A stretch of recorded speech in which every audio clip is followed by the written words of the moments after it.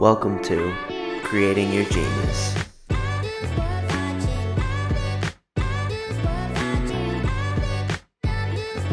Artlist.io.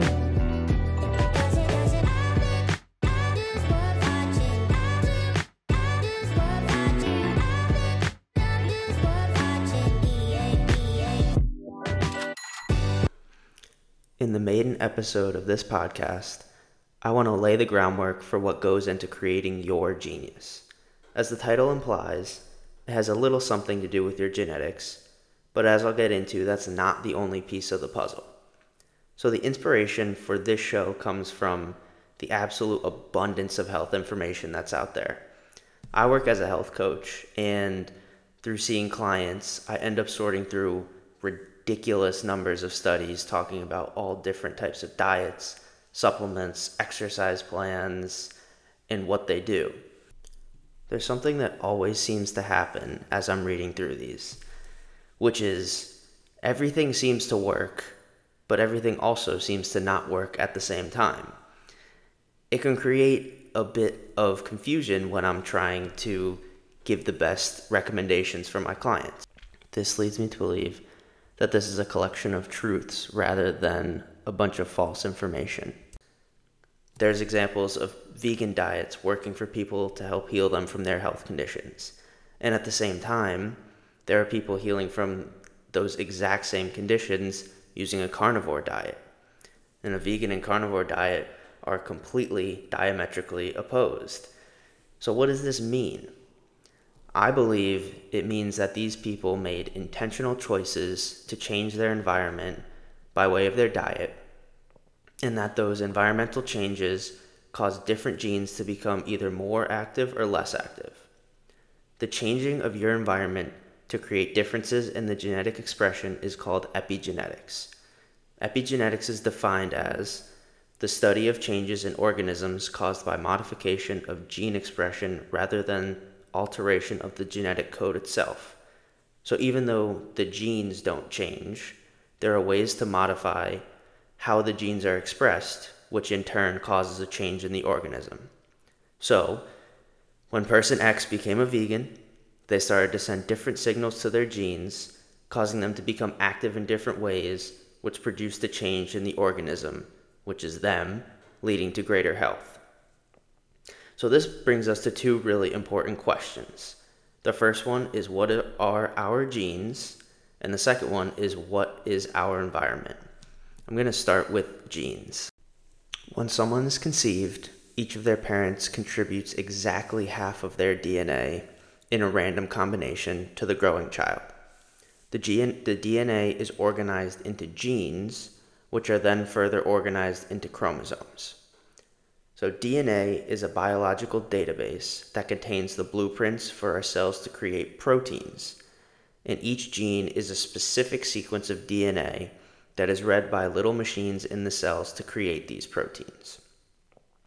The process of going from the DNA blueprint all the way down to the protein can be broken into two basic steps: transcription and translation. Transcription is the process where the DNA is read and an identical copy of that sequence is made, but in the form of mRNA. It's important to change the DNA to mRNA because they use different nucleic acids, and the protein assemblers of the cell can't read DNA. They can only read the mRNA. The process of the mRNA being read and the protein being assembled is called translation. A good metaphor for this is cooking. Think of the DNA as looking at a picture of the finished dish. Transcription is the process of looking at that picture and figuring out what the necessary ingredients and steps are to cook it correctly. mRNA is that ingredients list and cooking instructions. Translation is then the act of combining the ingredients to make the finished product, which comes out in the form of a protein. At a basic level, proteins are the expression of life. Proteins are what allow us to take water, oxygen, food, and sunlight and create energy. Proteins can take various shapes and carry out almost unlimited functions in the body. Some proteins are what are known as enzymes that facilitate chemical reactions and make them more efficient. Other proteins take the form of cell receptors that allow us to sense our environment better. Other proteins give us structure, like our muscles and bones. It's important to understand that once a protein is made using the DNA instructions going through transcription and then translation, it can be modified through many different mechanisms in the body. An example of this is methylation, which is something that will definitely be covered in later episodes. The take-home point here is that there are ways that the body can change the expression and function of proteins without having to change the genes. The process of changing genes happens over generations and generations and generations. It's not something that happens over the course of, say, my life or your life.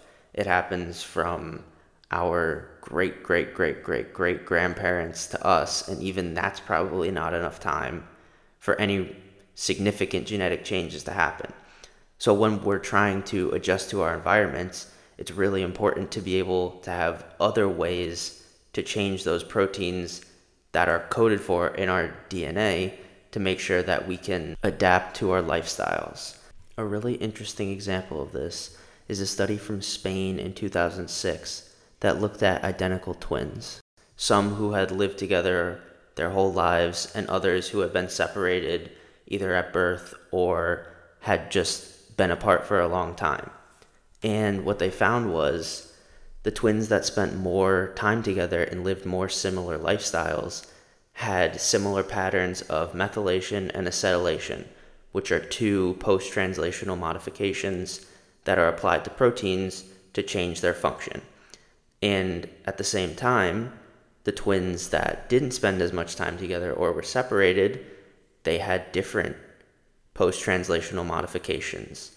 So this shows that even if someone has the exact same genetics as someone else, there are these mechanisms like post-translational modification that change the way the proteins function, which is then going to reflect the lifestyle changes that they have.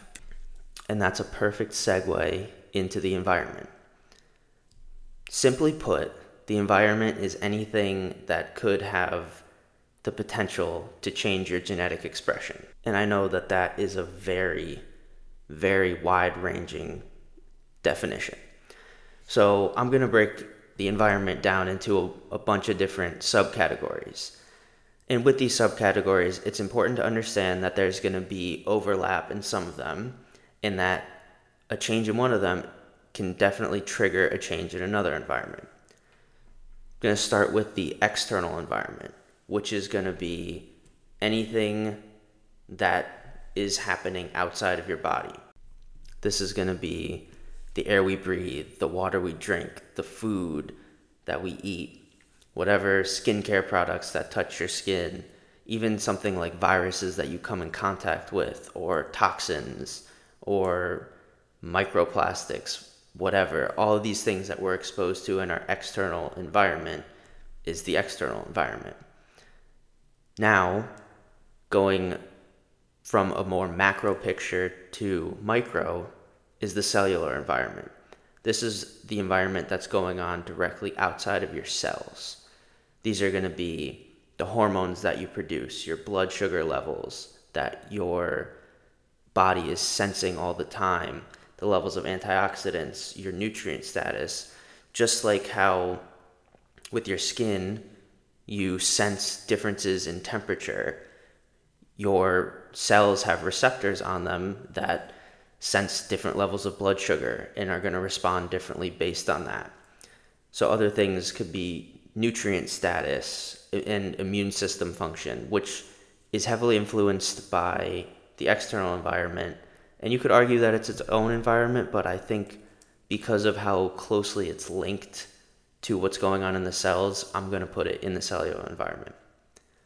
After the cellular environment, there's the mental and emotional environment. This is your thoughts, your feelings, faith, social connection to the world, spirituality, stress, purpose, financials, family life. These are the things that really impact your mood and your disposition and how you see the world. And those definitely can have an impact on how your genes are expressed. Next, we have the anatomical environment. That's how your body moves, the physical stressors that you place on it. Exercise definitely falls into the anatomical environment, and the way how efficiently your body moves can be a really important determining factor for things like pain, which is going to set off a different chemical reaction in your body as opposed to not having pain. So the way you move is absolutely important. And finally, the microbiome is something that I'm going to put as its own environment, because every one of us has an entire universe of life going on our skin, in our gut, in the mucosal membranes, and the diversity and health of this universe of bacteria is a very important part of how our genes are expressed, and it's very important for how the immune system functions. One of the reasons why our immune system developed in such a fine-tuned way as it is because we co-evolved with all of these different bacteria that still live in us. And so, because of that, the microbiome absolutely deserves its own subcategory of being an environment. There are a few other topics that are important to understand before diving into how the environment changes our genetic expression. There are some words and phrases that I'm going to use a lot that I need to introduce, especially as we get into topics like energy production. The first one is oxidation, which is the transfer of electrons or oxygens between cells. Taking a step back, during chemical reactions, there's a flow of energy in the form of movement of electrons that happens. Oftentimes, the end goal of a chemical reaction is to create the most stable molecule possible, which happens by breaking and making chemical bonds between different atoms and molecules. The transfer of oxygen is very common during chemical reactions. So an oxidation happens when a molecule becomes more involved with oxygen. This could happen in a few ways. A new oxygen atom could be added. A bond to a non-oxygen atom could be broken, which would make any existing oxygens in the molecule more powerful. Or there could be an additional bond added to an oxygen that already exists in the molecule. So these oxidation reactions are responsible for producing another important term, free radicals. Free radicals are molecules that have one or more free electrons, meaning they're looking for electrons to fill that gap. Because of the lack of electrons, these molecules are extremely reactive. They're so reactive that they have the potential to alter fat cells. They can alter proteins, and they actually can even damage DNA. And they're implicated in several adverse health conditions. So these free radicals are countered by something called antioxidants. These antioxidants inhibit oxidation and can neutralize free radicals through a process called reduction.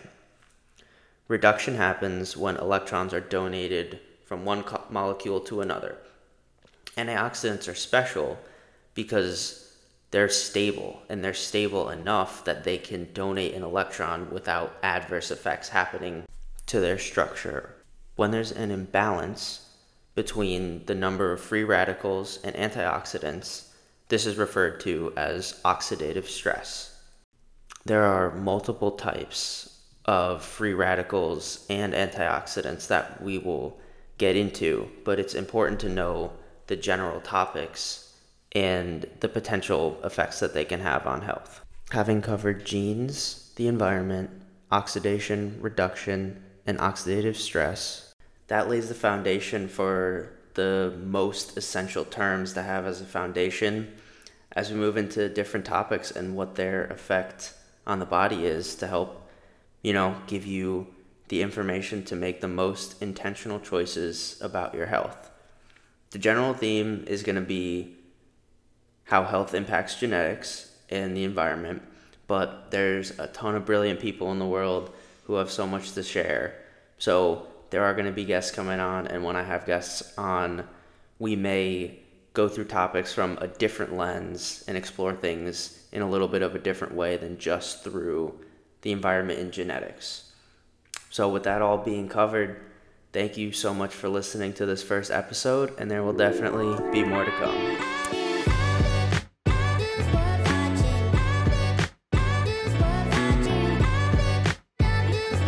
Artlist.io